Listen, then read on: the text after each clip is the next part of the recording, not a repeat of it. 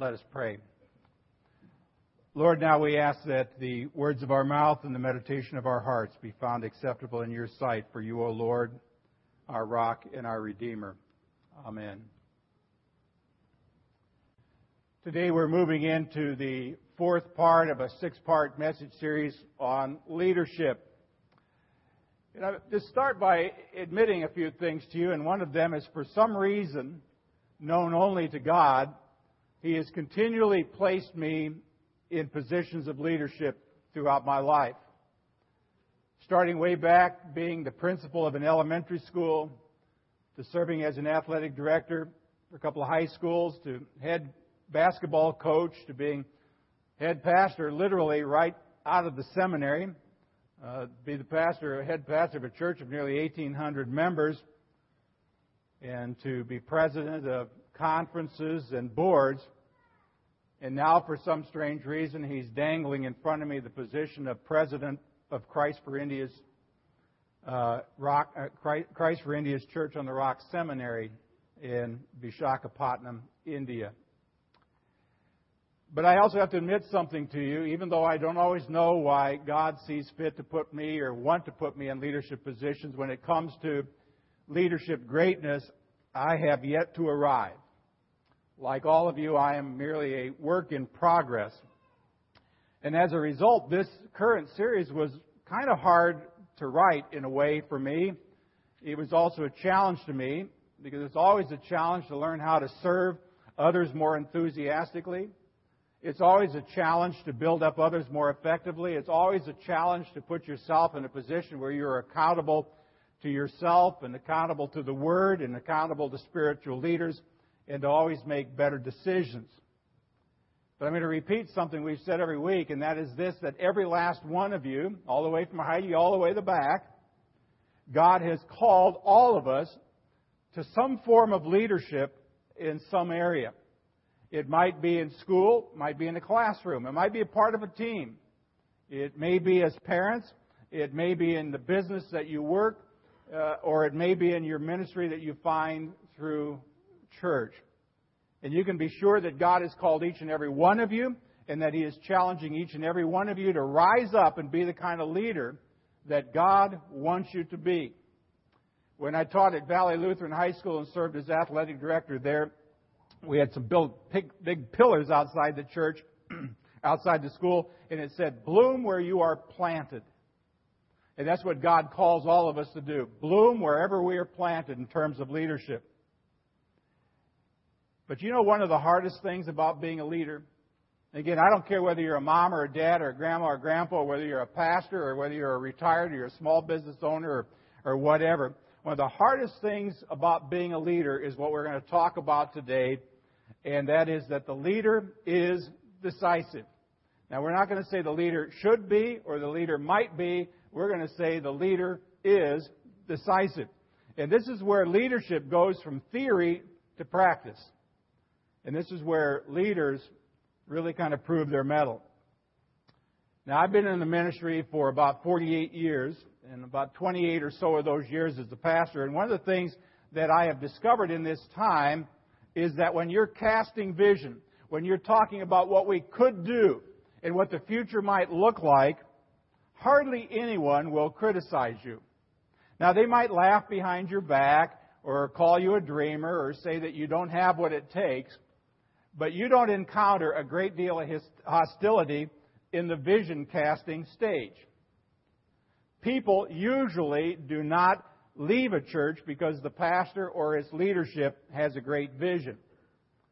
But, and remember there always is a but, when you start making decisions based on that vision, watch out. You're bound to step on somebody's toes. You're bound to upset a few people. And that's why making decisions is often a very lonely experience. Many times you find yourself in a position, whether you're a mom or dad or whether you're a business owner or whatever, in a decision-making situation which is guaranteed that in that decision you make, it's going to make somebody mad or at least disappoint a few people. That's why it is an awesome responsibility as Christ followers, where God plants us, to be in the decision-making position, because your decisions have the opportunity to affect and impact future generations. Indeed, to impact specific people in your life. They can determine the future of your company. They can determine the future of your family. They can determine the future of this church. It can determine your own future. So you need to get your decisions right. So today I'm going to walk through what God's Word has to say about some things that we ought to think about in every decision of life. I'm going to share 5 of them with you. And I would tell you that these are so practical that you could use these for anything, whether it be buying a car or getting married or starting a business or moving to the other side of the world, or decisions in what ministry God would like to plant you next. Now, I'm going to be honest with you that what I'm sharing with you today, I published in my first book a few years ago. It was called Leadership Lessons from Nehemiah. But I go back to this book periodically, particularly when I find myself struggling with a decision. So the question is, what would God want us to do if we are struggling with a decision? Here's the very first thing I want to tell you. Decision makers need to ask the right questions. We need to ask the right questions. In Proverbs 18:3, it says, "He who answers before listening, that is his folly and shame." Now, I know some people who say, don't tell me anything. My mind is already made up. Well, they're kind of like cement, all stirred up and set. Now, in other words, what Proverbs is telling us is that before you decide anything, ask yourself a few questions. What do I need to know? Have I taken a second look? Am I rushing into this uninformed? I also got to tell you that there are a lot of people who will sometimes pressure you to make a decision quickly. You know why? Because it benefits them. Oh, I could tell you story after story about people who have come up to me and said, "Pastor, you ought to do this." Well, when I say why, well, they don't really have a great reason, but generally it's because it will help them out a little bit. But if it's your decision to make, you're the one that has to live with that decision. So don't be afraid to just take time to ask biblical, godly, necessary questions. Ask the right questions. Here's the second thing. You need to ask the right questions of the right people. Now, I talked a little bit about this last week. Do you have biblical, godly people in your life? Are these the people that you're turning to? I mean, that's what God wants you to do. If you're going to be in the world but not of the world, what do you need to surround yourself with? People of the Word, and people who are godly people who will turn you back to God's Word. Now, again, the book of Proverbs is just loaded with all kinds of good advice. Proverbs 15:22. Plans fail for lack of counsel, but with many advisors they succeed. Or 12:15. The way of a fool seems right to him, but a wise man listens to advice.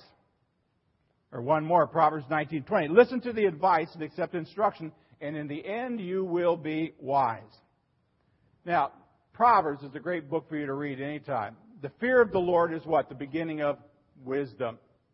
Proverbs teaches us that there is wisdom in the counsel of many, but guess what? You need to be reminded of something. That doesn't mean that the many will always give you the same advice. I mean, I can guarantee that if you get together 5 people and ask their opinion, you might actually get 5 different suggestions. I mean, I've actually gotten together 5 very godly, biblical people before and asked them, "What do you think about this?" And I've gotten 5 really good answers. But in the advice you receive, as varied as it will be, you're going to kind of uncover the wisdom that you need to make the very best decision. So whenever you find yourself making a decision or having to make one, make a short list of godly people. I would think if you had 2, 3, 4, maybe not a whole lot more than that, good, godly, biblical people who you really trust, you ought to have that list. You ought to have them on speed dial. And whenever you've got a tough decision to make, people who you admire and respect, give them the opportunity to share their perspective. So you ask the right questions, but you ask the right people. Here's the third thing. Decision makers need to put as much distance as possible between their decision and their emotions. Maybe you've heard before, somebody say, you never want to make a decision when you're mad. You never want to make a decision probably when you're really happy, too. Sometimes your emotions get in the way. Emotions make decisions really difficult to make sometimes. I don't know how many weddings I've done in 28 years, quite a few. I did one a couple of weeks ago up in Illinois. I know I'm going to do at least one more here sometime in, November. And God willing, next June, I'm going to get to do the wedding of our grandson Joshua and his fiancée Christina, who all, by the way, will be in church in 2 weeks to say goodbye to you guys as well. But oftentimes I've had couples in my office who are ready to get married, and guess what? They were more in lust with each other than they were in love with each other. You almost wanted to get a hose out and hose them down. They were on fire, but not for the Lord. And what they were doing is kind of like, was it the old Johnny Cash song? We got married in a fever hotter than a pepper sprout. Well, okay, sometimes your emotions are like a runaway train. I mean, good decision makers make their decisions based on what? Predetermined godly biblical values. That's how you do it. Rather than a rush of emotion. King David in Psalm 119 says, I have chosen the way of faithfulness. I have set my heart on your laws. In other words, he had biblical values, godly values in place before he let his emotions run wild with him. I think the one time his emotions ran wild with him, what happened? Bathsheba. That's what happened. You know, he took his eyes off the Creator and put them on the creation. There's an old Christian song that says, when he saw that Bathsheba fox, he was smitten down unto his socks. His emotions got the best of him. See, as much as possible, we need to decide up front what values are going to make our decisions, long before the emotions get in the way. And that's why, again, why I often tell single people, before you ever start dating anyone, decide in advance the qualities that you expect in a mate and choose your relations based on that. I remember saying to a church a number of years ago, not that I want to do this again, but I would never date someone that I could not pray with. And after church, I remember being besieged by a bunch of middle school, junior high school kids. It's like, did we hear what you said? I said, I don't know, what did I say? I said a lot of stuff this morning. You said you should never date anybody with whom you could not pray. I said, that's what I said. And one girl said to me, boy, that would thin the herd. And you know what? It should. It should. Don't make decisions on emotions. Godly, biblical values. Determine in advance what you know is right. Decide now before your hot-blooded fever takes over. Here's number 4. Decision makers need to be willing to pull the trigger. In other words, sooner or later you got to say, we got to do it, and we're going to do it now. Some of you may recognize this guy up here, T. Boone Pickens, other than the fact, Jimmy, that he puts a lot of money into Oklahoma State football. Probably not a bad guy. But he said, be willing to make decisions. That's the most important quality in a good leader. Don't fall victim to what I call the ready, aim, aim, aim, aim syndrome. You got to be willing to fire. Now, I know in James 1:8 it talks about a double-minded man. It says, don't be like a double-minded man. He's unstable in all of his ways. He's just undecisive. Kind of reminds me of a story about Ronald Reagan. I don't know if I have a picture of one of my favorite presidents there, Ronald Reagan. But he told the story one time about the consequences of indecision. He said that when he was young, growing up in Eureka, Illinois, that his aunt took him to have a pair of shoes made.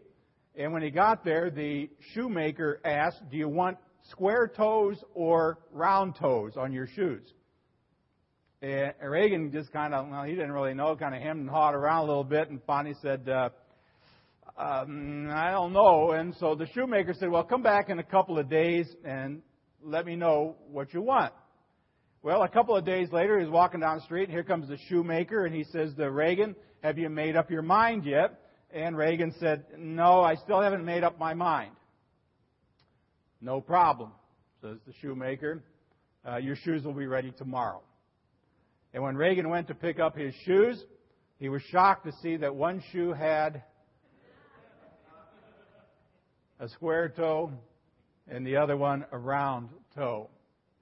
Well, Reagan said, looking at those shoes every day taught me a lesson. If you don't make your own decisions, somebody else will make them for you.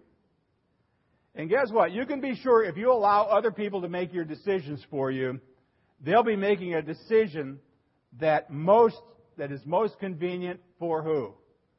For them and not for you. I mean, every decision maker, moms, dads, church leaders, whoever you are, you reach a point where you're going to say, let's do it. And guess what? When you finally pull the trigger, it's pretty scary sometimes. Because it's at that point that you risk failure. All the pre-planning, all the data compiling, the research, the preparation, in all of that, guess what? There's no risk of failure in all of that. But when you pull the trigger, you either hit the target or you miss it. That's a risk every decision maker must be willing to take. I'm going to take you back 5.5 years ago to a decision that Nancy and I made. We were feeling rather comfortable in the ministry where we were at. Big church, big new building, lots of people, making a decent salary, had just built a brand new house, and then all of a sudden, First Lutheran decided it might be good for some people to move to East Texas. Well, in the midst of that, we were feeling maybe that God wanted us to have a challenge in life. Maybe we were too comfortable where we were. And so we came down here on the train right after Christmas. And you know, somewhere on the train between Texarkana back to Bloomington, Illinois, we decided that this was a challenge that God wanted us to take. We talked about it, as I remember. I think we did, didn't we? Yeah, okay, shake your head. Yes, please. And we decided we'd pull the trigger. Now, did we have any second guesses about it? I'll get to that in a minute. But sooner or later, you're going to have to say yes. See, you don't want to be guilty of ready, fire, aim any more than you want to be guilty of ready, aim, aim, aim, aim, aim. When you've asked the right questions, when you've asked the right people, based on the right biblical, godly standards, don't be afraid to pull the trigger. Here's number 5. Decision makers need to stay the course. Now, there's an almost certain chance that every big decision you will ever make in life, you will have the opportunity to second guess yourself. I've said this any number of times lately. You know, hindsight, or the best sight is hindsight. Well, for some people, hindsight is a way of life. Now, you're going to have the opportunity, I know, if you make a big decision, to second guess yourself. You're going to ask yourself, did I do the right thing? Did I take the right job? Did we buy the right house? Did we buy a house too soon? I mean, if God would have told us something about going to India to be president of a seminary, for heaven's sakes, maybe we wouldn't have done that either. Should we have moved so close to our kids? Maybe they should just learn to get on without us around them. You know, did I take the right job? Did I marry the right person? I mean, if you question yourself that much, guess what? It will affect how committed you are to whatever decision you make. It's always kind of like having one foot out the door. That's why I often tell people that living together before marriage, what does it do? It cements and settles a lack of commitment. That's why people who live together prior to marriage divorce at a higher rate than other people. I mean, because any time as you're living together before marriage, what can you do? You can bail out because there is no commitment. Now, sometimes you have a deciding that isn't really a deciding. Did you know that? You say, well, yeah, we're going to move in this direction, and then you just continue to vacillate, and you continue to hem and haw, and you kind of come up with this excuse and that excuse, and you only give yourself maybe halfway to that effort just in case you're wrong. But once a decision is made, again, following what I said before, godly people, godly decisions, biblical values, right questions, right, whatever, decision makers need to go for it. Give 100% to your decision. Now, I got to tell you something, friends. When you make a decision, no matter how big it is in life, no matter how small it is in life, you only have one option. You know what that one option is? Follow through. And when the decision proves itself to be a bad decision, you only have one option. Correct it as quickly as possible. The option that does not exist, however, in either situation is to waste valuable time second-guessing your decision. A couple of weeks ago when I was in Illinois, I preached on Philippians chapter 3, verse 13, one of my favorite Bible passages. I say that so often that people go, well, I think the whole Bible is your favorite. Well, it is. But there are some that kind of stand out. But Philippians 3:13, I think a song that Eric is going to sing when he's here in a couple of weeks is called Don't Look Back, Keep Pressing On. But one thing I do, forgetting what is behind and straining toward what is ahead, I press on towards the goal. Now, the passage says press on to the goal that's heavenward in Jesus Christ. But we also press on. See, decision makers, are they going to second guess themselves? Sure, from time to time. But if they have to correct a wrong decision, what do? They correct it. But once a decision is made, they often just really go for it, give everything they have. Now, what do we need to remember then, making a decision? Right questions, right people, based on biblical, godly priorities, not emotions. Have I pulled the trigger and have I stayed committed? Guess what? I left out number 6. There's a 6th thing that is so simple and so obvious that I didn't even put it on your outline, I think. And that's because I figured you all knew this. And you may have even sitting here, when's he going to get to this one? Because this seems a whole lot more important than the other stuff he talked about. But I saved it to last because it is the most important. And that is this: a decision maker prays about every decision to be made. I don't know what that decision would be, but you pray about it. James 1:5. If any of you lacks wisdom, what? Let him ask, and God, who gives generously to all without reproach, and it will be given to him. Have you ever wondered sometimes, I don't know what to do? I need a little wisdom on this? Pray. Pray for it. See, as you approach a decision in life, whether it be a decision like Nancy and I to say, it's time to move on. It's time to reposition ourselves in other forms of ministry. Whether it is to get married, or whether it is to date somebody or not date somebody, or to be baptized or not be baptized, or to start a business or not start a business, or, to resize your company or downsize your company, or whatever. Whenever you come to whatever decision it may be, take it to the Lord in prayer. Because what He'll do is He will help you do all of these other 5 things. He will help you ask the right questions. He will help guide you to the right people, godly people, biblical people. He will draw you into His Word where the answers are. He will help you define the right values. He will help you set up the right priorities, and then He will give you the courage to commit and the strength to do it. And guess what? I've discovered this one. And whenever you make a really dumb decision, we've all done that, haven't we? He will give you the strength and the help to get back on track and make another one. Dumb decision. No, He'll help you make the right decision.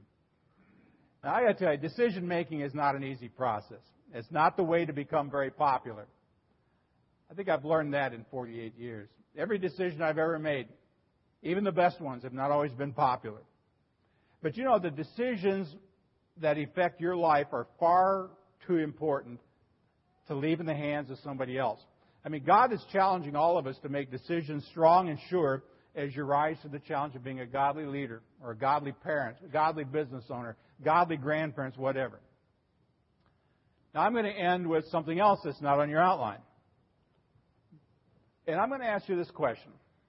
What is the best decision ever made? What is the best decision ever made? And I didn't ask what's the best decision you ever made. Because some of you say, well, it was getting married or, starting this job. But what is the best decision ever made?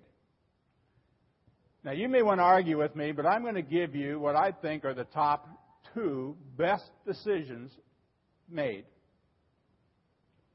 Here's the number 1 best decision ever. For God so loved the world that He gave His only begotten Son, that whosoever believes in Him should not perish but have eternal life. That's the best decision ever. I mean, God, who could look at us in all of our broken decisions and all of our lack of godliness and lack of biblical values and everything else, would still love us enough to make a decision to send His one and only Son into this world to suffer and die for us. I can't think of a better decision. I think there's one that comes in number 2. Some of you might actually be able to guess what that might be. But I think once God decided He was going to send His Son into this world, He was going to make sure that we did it right. You know this passage too. For by grace you've been saved through faith. He knew the temptation to think that if we just did it right, we could be in. But He said, no, it's by grace through faith that you've been saved. It is not of your own doing. It is the gift of God, not a result of works that someone may boast. For we are His workmanship, created in Christ Jesus for good works, which God prepared beforehand that we should walk in them. He made the decision, greatest decision ever, to send His Son. And that other decision He made is that it was going to be by grace through faith and not works. Could there possibly be another decision that would be pretty good? Oh, probably. I'm going to give you the one I thought about. You find it in Acts chapter 16, verses 29 to 31. The jailer called for lights and rushed in.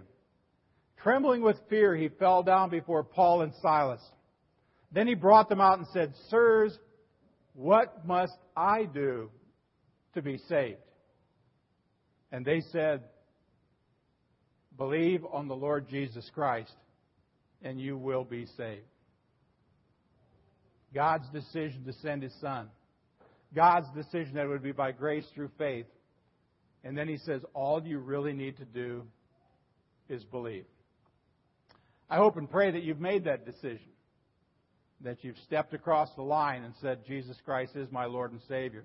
But then I'm going to pray even more that after you've made that decision, that you actually act like it. That you change who you are and be a better reflection of who it is that Christ made you. We pray that in Jesus' name. Amen. Well, let's